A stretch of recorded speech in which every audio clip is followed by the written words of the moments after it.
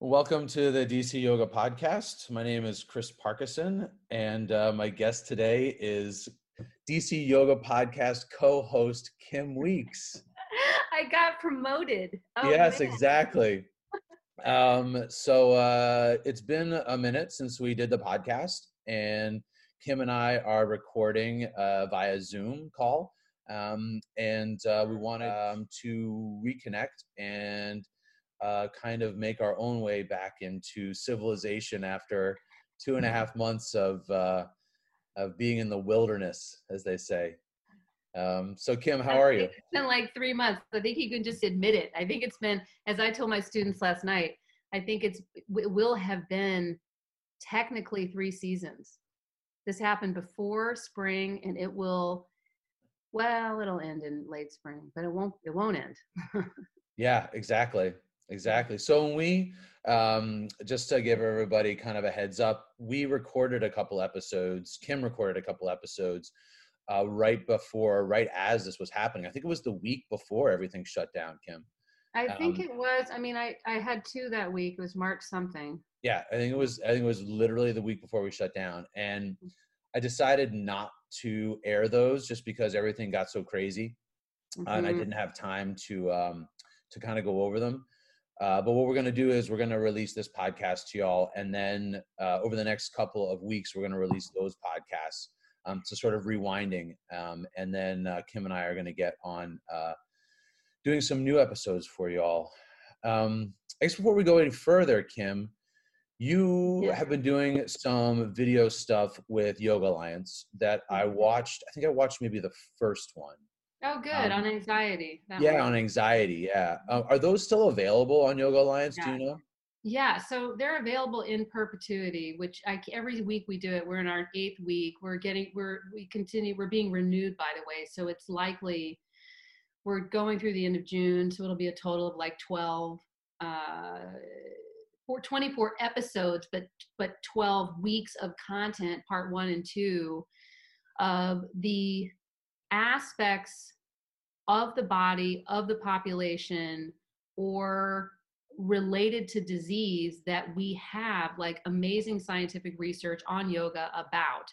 So this researcher at Harvard, an assistant professor of medicine there, and I have been consulting basically with Yoga Alliance to have Yoga Alliance be the sort of kiosk for all that content. And when COVID came up, we were like, whoa, we should fast track this research into the form of lives, which Yoga Alliance as an organization broadly decided to offer. And, we've been analyzing the numbers, and I mean, thousands of people are watching these live, and they can rewatch them and are rewatching them in perpetuity on Yoga Alliance's website. It's yourya.org. is where you find it all. You just start clicking around and you'll find them. We had the I thought it was fascinating. It was one of those things that was way overdue, and sort of like totally in a forum that's more accessible, because not all of us, well, I should say this.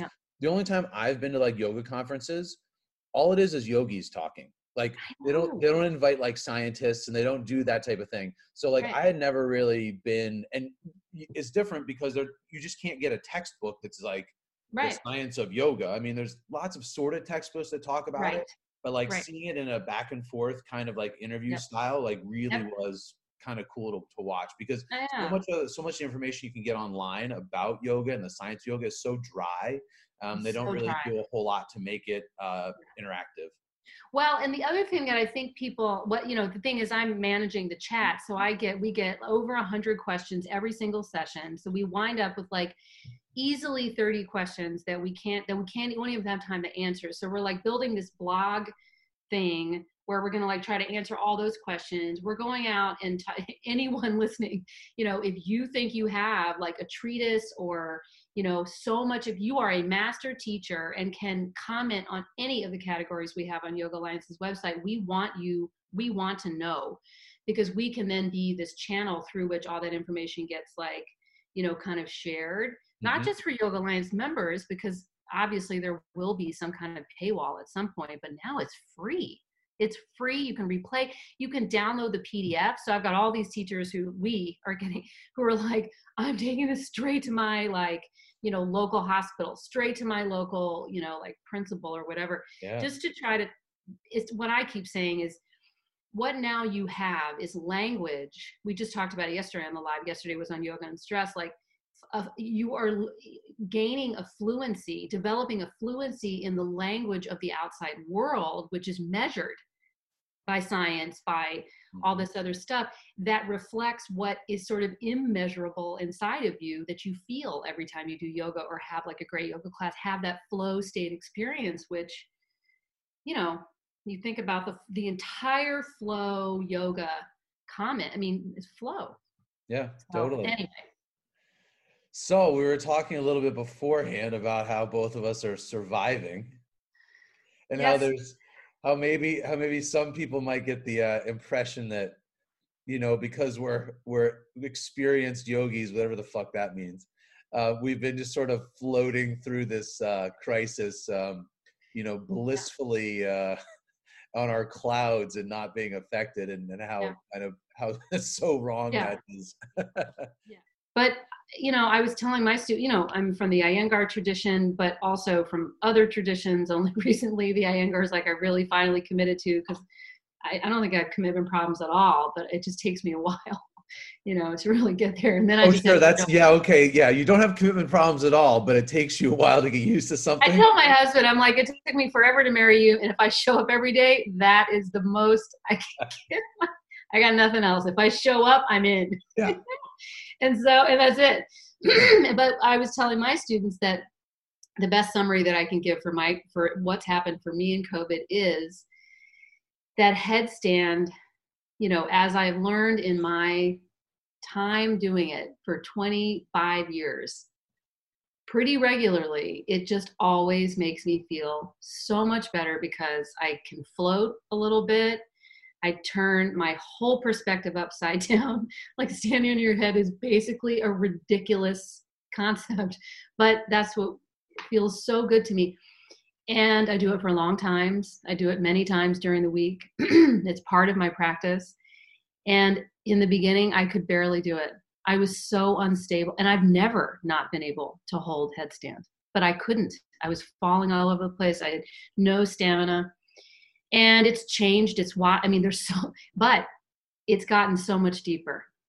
Yeah. Like my experience in it has become, because it's now this kind of, we now know from science, like this nervous system like thing. My parasympathetic nervous system knows, like, take me there. I need to be there. I need to be headstand for a little bit to get the worry away, the panic, the catastrophic thinking, the only sleep I've lost, really, I will say it's helped me sleep, yoga itself, sleep so well, but the sleep I've lost has been over children, the children, and people who live alone, both. Yeah. Because the loneliness.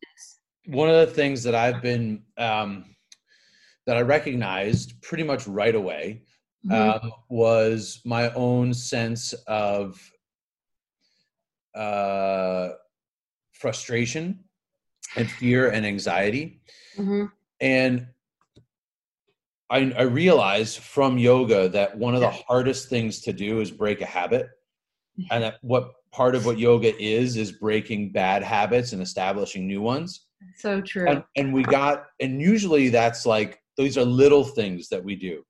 And what's been so hard, I think, for me, and maybe for a lot of people out there, has been the total reorganization of everything. Yeah. Right. So this is akin to someone who has, a really bad accident and has to learn to walk again. Oh my God. You're getting up at different times. You're doing laundry at different times. You're brushing your teeth at different times. You're eating at different times. Your work is over the computer. If you have a job, you no longer can exercise. You no longer can see friends. You don't go out to the restaurants you like. You don't. All of those things you're used to went away in the blink of an eye. And now we have to reestablish habits in this newness. And that is a complete mind fuck, and I recognize that right away. The thing to keep in mind is recognizing it doesn't make it any easier, but when you do recognize it, you can step back a little bit and you can see what's going on in your own mind, and this is the yoga, and when you can see what's going on, it loses its power over you. You don't feel overwhelmed by it. And if you do feel overwhelmed, there's still that voice in the back of your head that can say, all right, you're overwhelmed, let it pass. Yeah. Don't let it last forever. You know, I'll also say, and I don't know if people listening, you know, had the same experience, but I have been a very fitful and impetuous practitioner in my life with regards specifically to pranayama, because the yoga asana is, you know, it's controllable, like you can like move your limbs or not. Like, to me, it's always been like, it is not a criticism that your arm doesn't straighten completely. It's just a thing. It doesn't, it has no more significance than anything else. It just is what it is.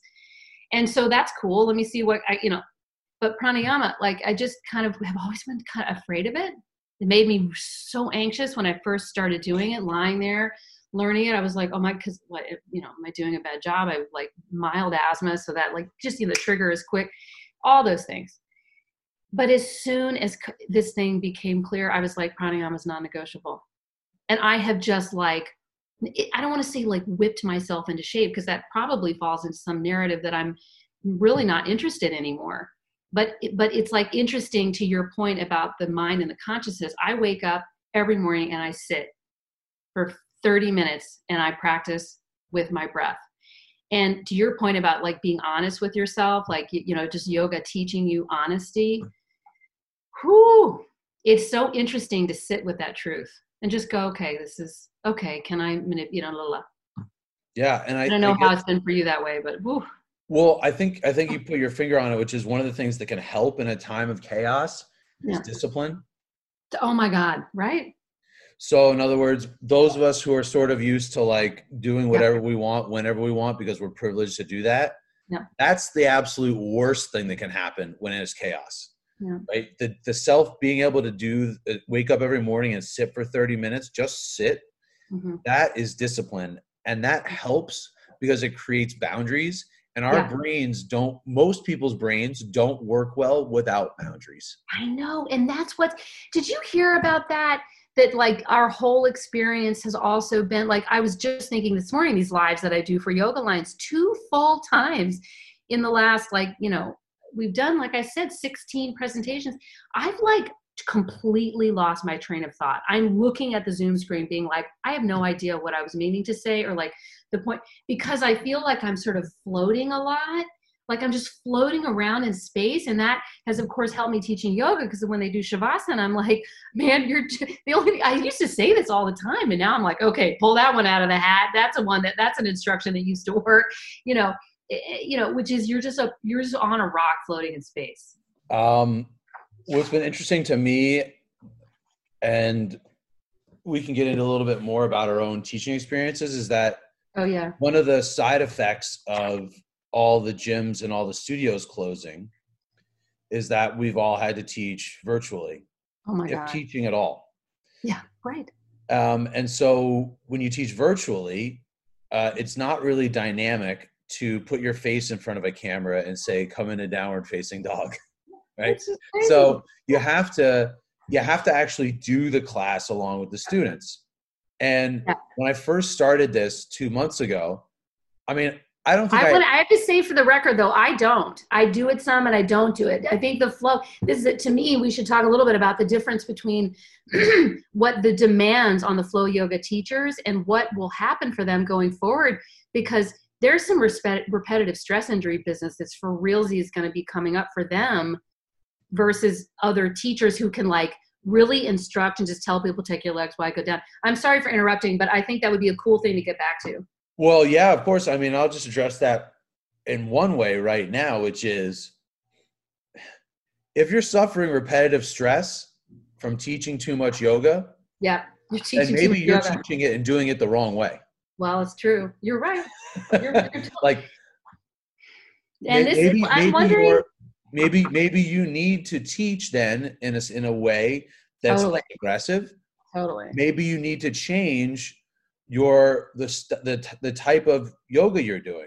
Maybe you need to do a full push-up instead of doing chaturanga all the time. I mean, well, that's not a bad point. Maybe you need to not insist that your students do chaturanga three times a class every day of the week. Yeah, it's so funny. Yeah. I mean, and so that's a good learning experience for teachers. Yeah, it is amazing. And then the second, and what I'll say is, like, I've been now doing yoga for like every other day, teaching classes, doing the entire class with the students. Man. And my spine has never been so strong and so bendy in my life. Yeah. My shoulders are still really tight, because I'm lifting weights the entire time. But my spine is super bendy now. My revolved triangle is like phenomenal. It feels I'm so happy for you. It feels amazing. And like, that's so good. So for me, like, what's really saved me is I've been able to do these classes and teach them in a fundamentally different way than I know. Totally. Me too. Like, I'm actually doing all the postures. Whereas before I felt not pressure, but I because out of habit, I taught classes where there was one thing to the next and there was a flow to the class. Yeah. And, I kept things moving so that people didn't lose interest. And now when it's just me and the video recorder, right? If I want to stay in Warrior 2 for 5 minutes, I stay in Warrior 2 for 5 minutes. There's no one there to tell me I need to do another pose. And I just sit there. That's okay. So now, I see. Yeah. And so what I found myself doing was, I'm going to do these classes authentically with myself. And while I'm teaching, and if I do it authentically with myself, that's going to translate on the other side of the camera. It totally, 100%. Whereas if I just taught it the way that I used to teach it, it would feel totally inauthentic because I'm just assuming everybody's in a class like we used to be, and we're not doing that anymore. We're not like that. So let me ask you a question. Well, okay, when you say we're not like that, what do you mean? Because I have a couple questions. So in other words, it doesn't make sense for me to teach a class through a video camera like I would teach it as if we were in a studio. Well, yeah, because what feedback are you getting? Well, you're only getting your own. Sure, but not only that, but like, what's the use in pretending that we're in a studio? Let's not pretend we're in a studio. Let's be honest and say that you're on the other side of that camera. I'm on this side of the camera. And the only way we're going to connect is if I speak truly and honestly, and if you connect with that. In other words, if you can find something in what I'm teaching that makes you connect with your body by yourself on the other side of that camera, then we make a connection. Because do you say that explicitly? Are you saying that to them? Are you saying that to them? You should. I mean, I think it'd be beautiful if you did. And so that's my question. So my question is, in the studio environment, because this does connect to what we'll talk about at the end of the time together, what was then the sort of driving purpose of these in-person group-oriented hour-long series of movements and breathing together? For me, I thought what I always liked about my class, and the whole purpose of it was that we can come together as a group and have a group experience that you're not able to get at any other time, at any other moment in history. It's a unique experience. The 20 of us in the same room at the same time have the same experience, and we're all going to experience it differently, but we're in the same room at the same time. And that group, that singular, unique experience, that's what you're paying for. And I've said that to my classes before, which is like, hey, there's 30 people in here. We're all mat to mat. That's the whole point. If you want to just practice yoga, go home and watch YouTube. I said that many, many times. The point of it is that we're in a room and we got to do this together, and we can together create an energy that is impossible to do over a video camera. Yeah.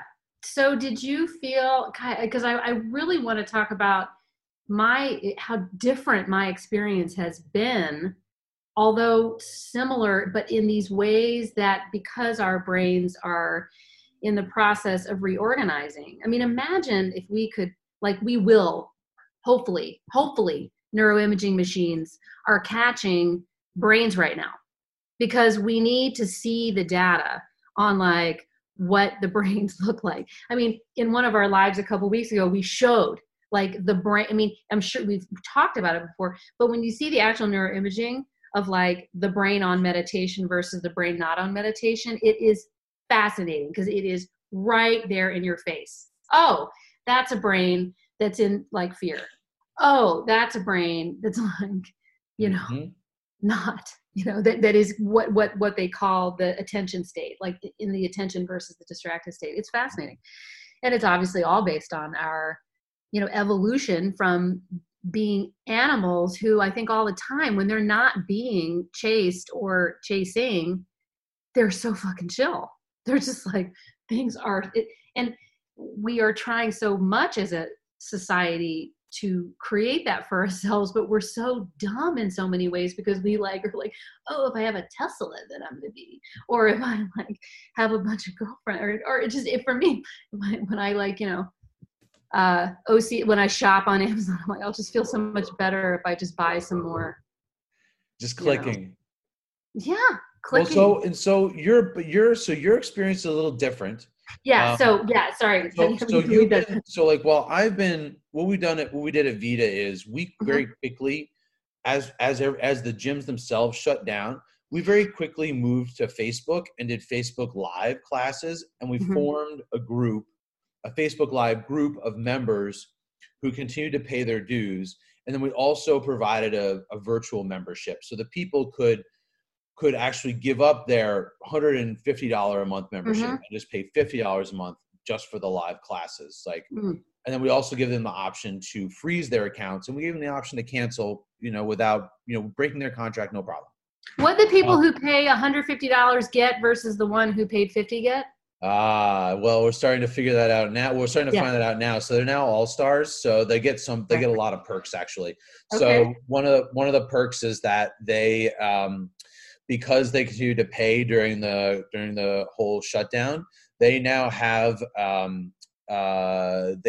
first dibs on reserving time in the gym. I knew it. I was literally going to say they have first dibs on the reservations for the like hermetically sealed Arm & Hammer workout experience. Exactly. Yep. Well, you know, good for them. Yeah, we literally wouldn't be around without them. So you just took the words out of my mouth again. I was like, you know, God bless those people for like investing in fitness. Yeah. They were just like, we are going to keep Vita going because we love Vita. Vita's a brand we value. Blah, blah. Yeah. And like the great thing what we did was like, so I would literally put on the camera, I would hit go live, and then I would teach in my living room. And you know, there would be a little bit of like back and forth beforehand with the chat and everything. Yep. I remember I took one of your classes when we first started. You did everything over Zoom. Yeah, Zoom. Yeah. Are you doing any of the classes like recording like I did, or are you doing them all over Zoom? Every one of them, 100% is on Zoom now, but I was on I was never on Facebook. I never did do Facebook. I did YouTube lives with Yoga Works, and then I did webinars with Yoga Works. And I'm sure everybody listening by now knows the difference between the live meetings on Zoom and the webinars on Zoom. Webinars on Zoom are really for the format like what I do with Satbir Khalsa Yoga, these research things. You know, 500 people are there, and it's just too much to look at. And it's better when they're anonymous, you know, because in that kind of like cold teaching format, I mean, Satbir is like clicking on a PowerPoint slide for 30 minutes of the presentation, and people, it's just fascinating how, as again, animals, we learn how to communicate with one another. We're getting like Q&As. I'm chatting with the moderator. I'm like on my phone, you know, like ordering Amazon if he gets to a part of the presentation. I don't do that. Don't tell anybody. Don't tell them about that texting exchange we had. I'm just kidding. I'm just kidding. But I'm very tempted. I'm very tempted to be like, I have seen this slide like 7 times. I think I'm going to go like check my iMessage. So, but anyway. Yeah, so that's happening. So I did yoga teaching that way though, and with Yoga Works for a couple weeks, and then they finally hopped onto the Zoom meeting platform, which I still don't understand, like why that. I mean, you know, paranoia has been major for me during this time. I mean, not major, but like the zaps of it are really strong and a little hard for me. I was like, why would they be keeping me from the students? You know, because by that point I was like teaching everybody, and I could see people, and as you know, I was giving feedback, and I like texting you like, say, like, tell me about that. I can't remember what I wanted to know about your Shavasana. Your Shavasana. So, well, we talk about that offline. What part about it? I'm curious now. What do you mean? Yeah, well, you were supported. You had a whole like setup underneath you, and so you were lifted. And I was just wondering why you don't just lie on the floor, like flat out. Yeah. No, I only do that sometimes. So that's a part of my. That's a part of. So I do a lot of yin yoga on my own, and I like to do a supported back bend. Yeah. Especially because like as a typical male in his 40s, my back is starting to do that kyphosis thing. Yeah, I know, and man. I want to resist that thing as much as possible. So instead of Shavasana, I'll sit in that supported back bend as much as possible. Okay. I thought so. And that's why I was wondering, because when I see people who create that much support for themselves, especially now, and even I'm catching myself even in the midst of this conversation right now, I would be taking in that choice a student made so much differently in person. And I'll say, I know you're asking me about my Zooms and like who I've taught for, because I have these 3 really discrete experiences: my own business, I've got teaching for YogaWorks, and I got teaching for Unity Woods. But another thing I forgot, which it plays significantly into this thing I'm telling you about, like, why would YogaWorks, take so long to get us back in front of the students? I was confounded by their perceived. I mean, I have no idea if they what the deal is, but it seemed like they didn't understand how connected we all felt. And so I started teaching, donation classes in the same time slot in that this is just like in March. I mean, looking back on it, it's like, seems like, again, eons ago, but in late March, I started teaching donation classes on Zoom in place of the YogaWorks classes, because I should be clear, YogaWorks we didn't teach for 2 weeks. So we were like off. They were unbelievably cool though. They paid us for our classes. So I have to say, even though I'm so confused by YogaWorks, they have been an absolutely upstanding business, like just beyond anything I would have expected. Not necessarily expected, but like to be really, I would have tried to do what they did in these circumstances.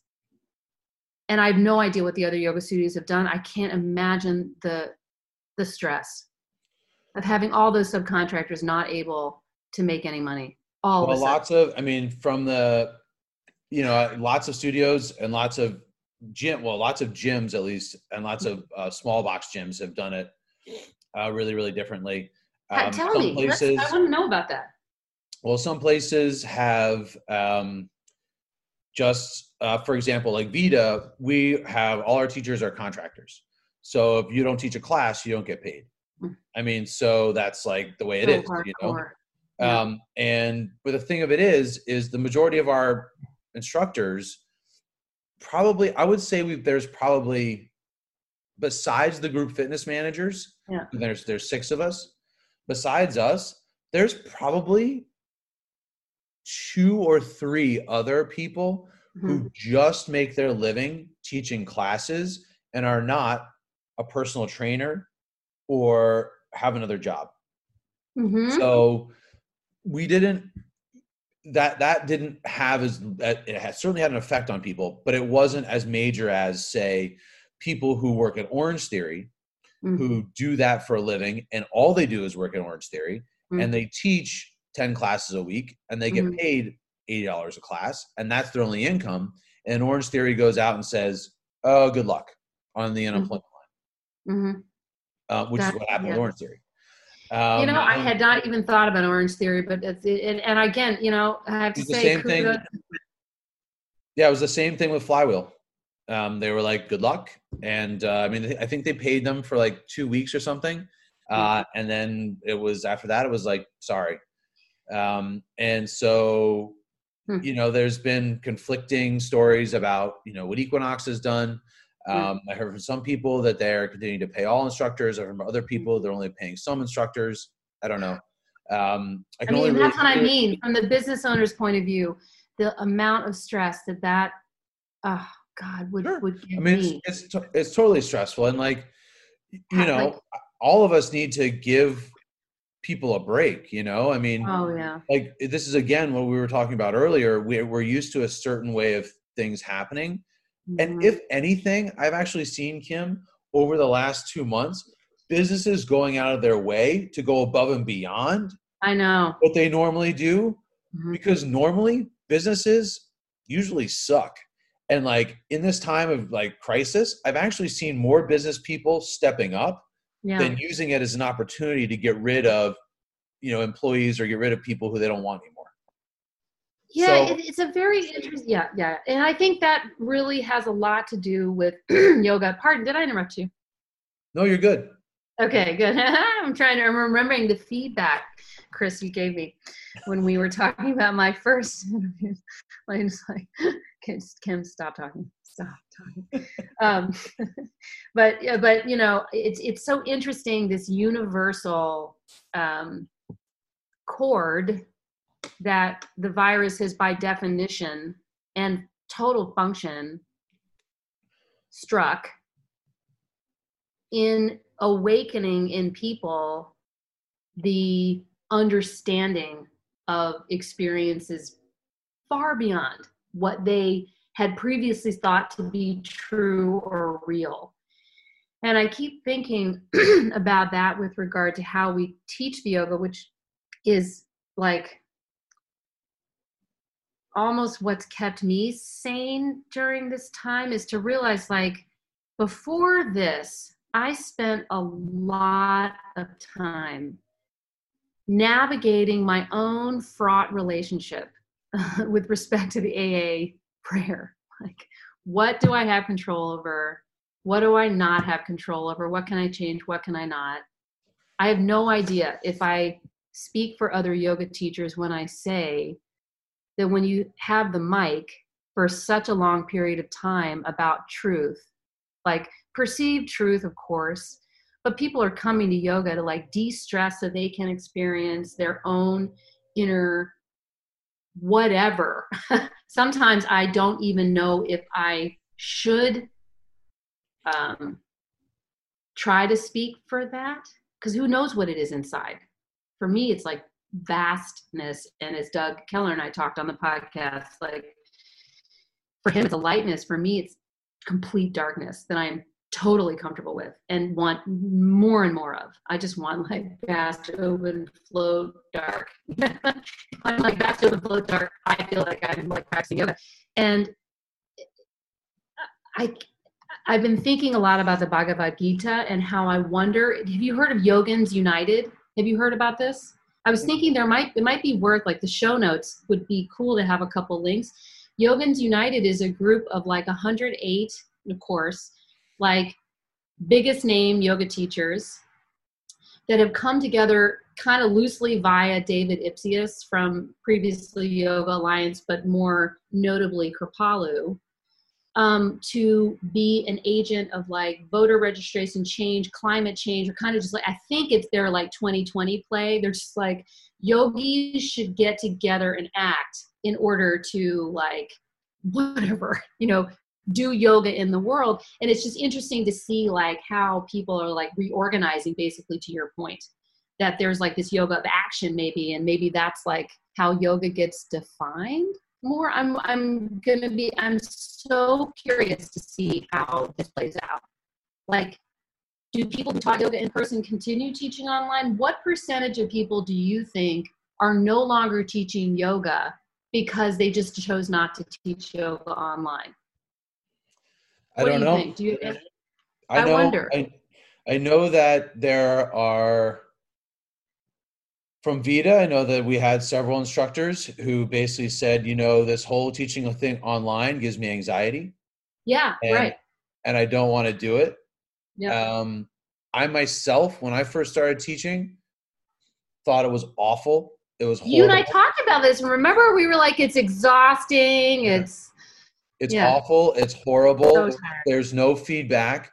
And I felt that way for about 2 weeks until I got used to it. Yeah. And I look back on that and I just sort of say to myself, well, you know, how egotistical is that, you know, that I'm not around to have like these 30 people worshiping me. And like, oh my God. I wrote that down in my journal. I did the same thing. I wrote down, oh my God, in my book right here, I wrote down something like, I wrote, holy shit, the feeling that I have at the end of a class and the energy that I feel, that I've been telling myself I got just from the experience, was actually partly my ego Lies. needing. Absolutely. It's all ego, right? Oh my God. I'm going to snap that picture and send it to you because so, I wonder, because I'm sure there's a date somewhere because I try to be linear, and it would be fascinating if it was like at a similar time, because I also feel like it's stretching out now, but do you not feel like the narrative was like slightly different week to week? And I wanted to say this too, in terms of show notes, if this is helpful for people. A student yesterday told me there's a fascinating new like article out that's kind of starting to make the rounds about how when society, because like we're starting to, I think, are you hearing this too? Comparisons, we're bringing back up the comparisons between the London siege and this, because the duration of time is similar, and the I don't know if I'm speaking correctly when I say the number of people in London itself dying is like similar to like as a percentage of the population. So like every day they just settled into like nightly bombings. The kids were out in the countryside, so totally away from the parents, and everybody was just like, holy shit, I hope I don't die tonight. Definitely more dramatic than what we're going through, but lots of people were like, holy shit, I hope did somebody just exhaled on me? Am I going to die? I mean, people are thinking that. Are they not? I think there are lots of people who are feeling that way. Yeah. And so basically where we are apparently, here we are talking on week 11, at the end of week 11, we're headed into like the end of the first quarter of this shit. And we're in this place in our psychology and therefore sociology, because the boundary between psychology and sociology is like completely down, right? I mean, here we are, like we're disconnected from everybody, quote, physically, socially, but some really smart people, including the former Surgeon General of the United States, is insisting that we call it physical distancing, not social distancing, because we don't want to reinforce the alienation that people are feeling because they trend toward a depressive, because they come from trauma. Like it took me weeks to realize, oh, back to the AA prayer. I am like, everywhere I look in my family, I see an addict. I can't, it's like, or suicide, or like, it's deep stuff. It's just so I'm looking around like, okay, I have to try to find some things that lift me up and out of this. But apparently, where we are right now, psychology, sociology, is that we're in the pre-reconstruction phase, which is like a highly depressive moment. Like, we're going to get out of it. We know we have this like really like, unsteady but slightly focused gaze on where we're going, but we don't know what it's going to look like. We don't know how it's going to feel. We don't know how we're going to assemble. We don't know all of it. And so there's this real fear that's being awakened in people, because it's like, can I do it? Can we do, but not even that, just like, not even deeper than that. Like, sure. I'm sure yeah, there's a lot of self-doubt. There's a lot of, especially for people who are type A's, it's very hard to not be able to predict the future. This is one of the things I tell my students in class all the time who are type A's, which is like, if you use your ability to predict the future as a sense of your self-worth, you're in for a long, long life, because that shit will never work. People in DC type A. Hold on. Yeah, exactly. I know. Hold on. Jacques. But yeah, like one of the things I realized very quickly was that if I don't enjoy teaching yoga, I always said that I enjoyed teaching yoga whether it was one person in the class or 30. And I felt that the reason why I could say that was because I had one person in class maybe once every 3 months. So it was like, great, I can teach to one person or 30. Now, let's turn that on its head. Say that normally all I got was one person in my class, and then every 3 months I had 30 people in my class. Would I still be teaching yoga? And if the answer is yes, then I'm partially lying, right? Or at least that's what it used to be. And so now I'm getting a real sensation for it. Like, I don't know how many people are on the other side of that camera. I can see views and I can see likes, but there's no feedback. I'm not getting any instantaneous gratification from seeing people in the room, or if I'm being honest, from being able to touch people and interact with people and give adjustments, which I find is a very, very I find that very, very satisfying as a teacher, and I think for my students as well. And I'm not getting any of that. And what I've had to do is learn to love to teach yoga in a completely different way that's reinforced the feeling that I have, which is I love to teach yoga, period. And, I can't be talking to the wall and teaching yoga. That's a little bit, that kind of crosses the line into like craziness. Yeah. But wait, and hold on a second, because I have a question on teaching to the wall, for real. You are seeing your students now, or you're not? No. You're not seeing them still? I haven't seen it. The only thing I've done over Zoom is Pilates. I do some Pilates sessions, paid Pilates sessions over Zoom. Yeah. So that is fascinating. And I know, you tell me to take the lead. We can certainly just delete this out if it's not, it's going afield. But it's so interesting to hear you talk about your love of the teaching of yoga, and what you're doing is letting go of that, so much of the ego armor that was around you by definition when you were teaching in person, as you have made the decision to just stand there and do a 2-minute warrior 2. Yeah. I mean, it's really cool. I taught a class last week, Kim, called Friday Sweetness. Mm-hmm. And it was a 2-hour class, and it was like during sunset, and I did 2 hours. I said, people come and join me. And I did my own personal yoga practice in front of a camera for 2 hours. Oh my God, Chris. And I was like, you guys do what you want to do, but like, I'm going to do some poses where I strengthen a little bit, and I'm going to do some Pilates poses, and yin poses, and do a lot of restorative poses. Yeah. And after this 2-hour class, my core is going to feel ripped. My back is going to feel strong. I'm going to be ready for the best sleep of my life. And I wake up on Saturday morning feeling like I'm raring to go. So to put a point on it, or pin on it, or whatever, you are sleeping better in the pandemic. Oh, I wouldn't say that. I'm saying after I do 2 hours of yoga, I am. Yeah, I know. I definitely, I'm not sleeping like I used to. I wake up in the middle of the night with panic attacks. Oh, I'm so, I'm so sorry. Yeah.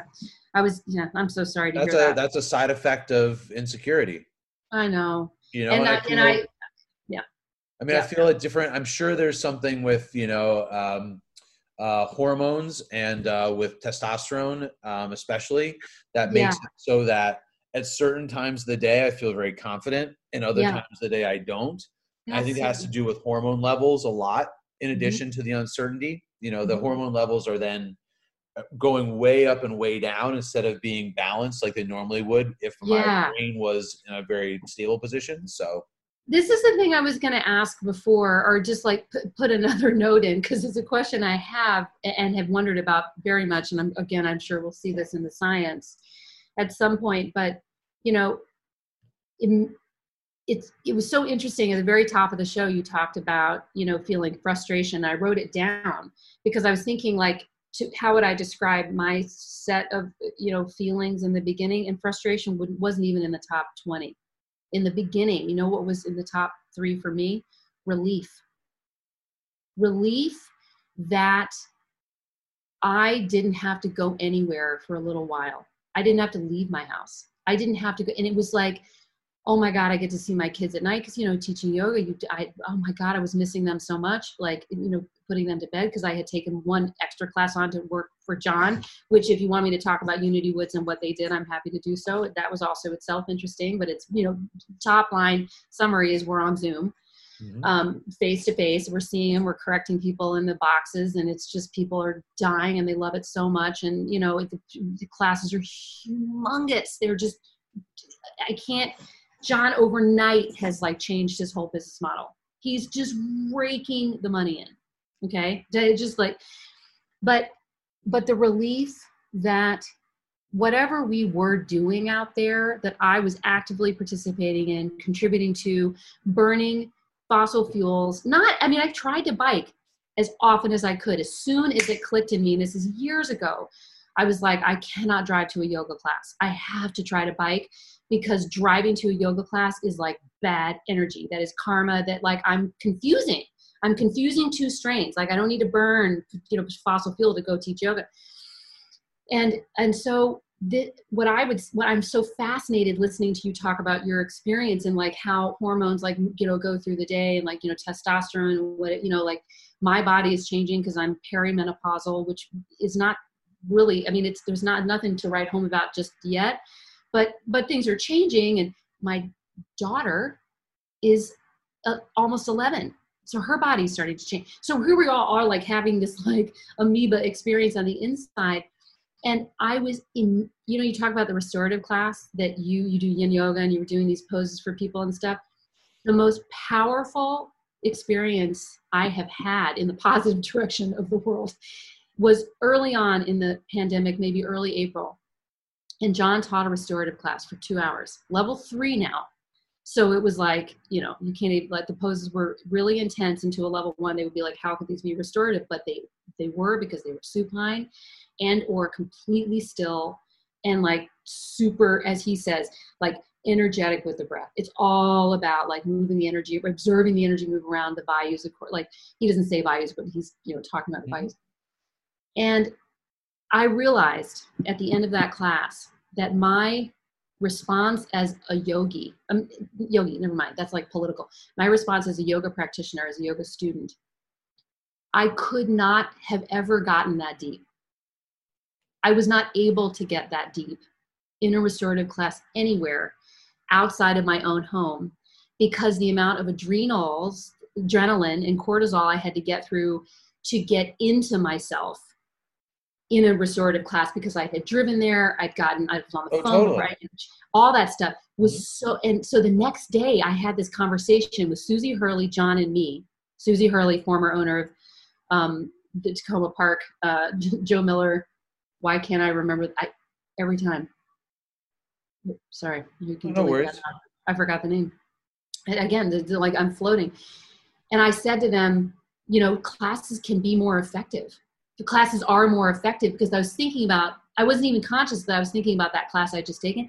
And these two septuagenarians were like, I mean, the look on their faces, we're on Zoom, was just, I wish I could have captured it, because it really represented this generational difference, I think, in the yoga community right now. Maybe not, but they were like, oh my God, the fact that we can't touch you, the fact that we can't be there in the room makes, no matter what we're doing, inferior.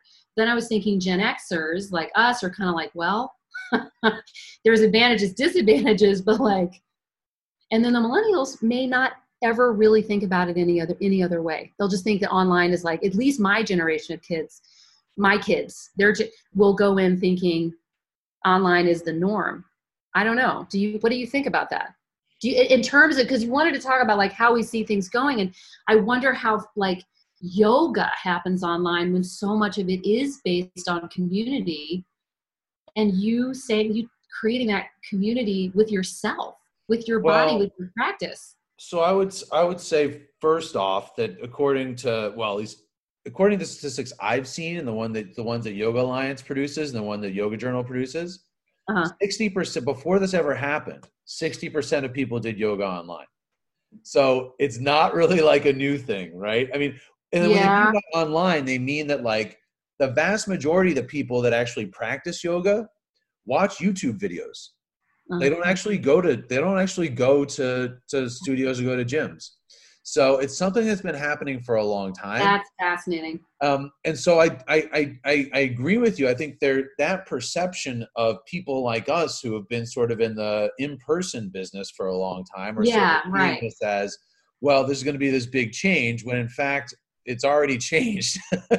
We're just catching up with the change that was already happening. Exactly. So I think that's a part of it. And I think the other thing is, is that those people who start watching with a video on YouTube or start watching with a DVD or whatever it was, ultimately they always then, once they feel comfortable, go to a studio. Yeah. And I don't think that's ever going to stop. In other words, people are always going to want to do the in-person thing because they want to be part of an experience. Yeah, we talked about this like week Yeah. 2 or something, right? Yeah. And so I think people are always going to want that experience. And the question is, and we don't really have time for it because we gotta wrap up. I know. But I think one of the interesting things is going to be that we're going to see is whether or not studios can weather this time, and on my own mind, whether or not studios can operate at half capacity, I know. and whether or not studios can keep going, because in my own mind, and one of the things people are saying is that these shutdowns are going to start to become a thing. And Yeah. if studios can only Yeah. open for 4 months and then have to shut down for 2 months and then open for Yeah. 4 months, like that's Right. not a sustainable business model for an Right. in-person studio. Yeah. So that's what I'm really worried about. And I kind of hate to leave it on that lingering question, but that's sort of the point, is that It is. to kind It of absolutely encapsulate is. our entire talk is that Yeah. you and I, we can't prognosticate about that. Like Oh, there's yeah. nothing in our experience that Yeah. makes us experts in trying to say what's going to happen. And we're all kind of About going through this together, you know? Yeah, no, totally. Wait, I know. Didn't you tell me not to? Did I just prognosticate? No, I no, no, didn't no, no. I do. said we can do a little prognosticating. Just a Just a bit. smidge, yes. Well, you want to have the opinions, and people can be like, "That's a bunch of bullshit." You know, I'm going to log in next time to see what other bullshit they have to say, or they'll love what we say, and hopefully, but also, don't we want conversation too? I'd love to know what people think. I'm just, yeah. So anyway. All right, so let's wrap it up for today, Kim. And maybe we'll do a part 2 next week or the Yeah, week after. I'm so down. I love talking to you. It's great. This could be a great format, and hopefully it'll bring, community and conversation around, the DC yoga scene, because even as you were talking about, like the shutdowns, opening, closing, blah, blah, blah, as I keep telling my students, there's not going to be until the vaccine, there's not going to be anything other than like distancing yoga. So like 6 feet apart, and we didn't even talk about touch and how we don't get to touch people.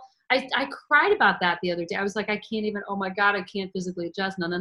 Can't, I mean, I don't know, maybe I'm overstepping, but I'm such a huge part of, you said it too, right? The way you. Absolutely. Yeah. It's a huge part of what I do. Oh my God. And so I was thinking, like, now yoga studio owners and everybody is thinking about what is the yoga community. That's the point. I'm like, what's the community you're creating in person is maybe what I'm saying more specifically. So talking about that next time would take up an hour. Well, we'll see what we can do. Okay. All right, Kim, thank you so much for joining us. It's so good talking to you.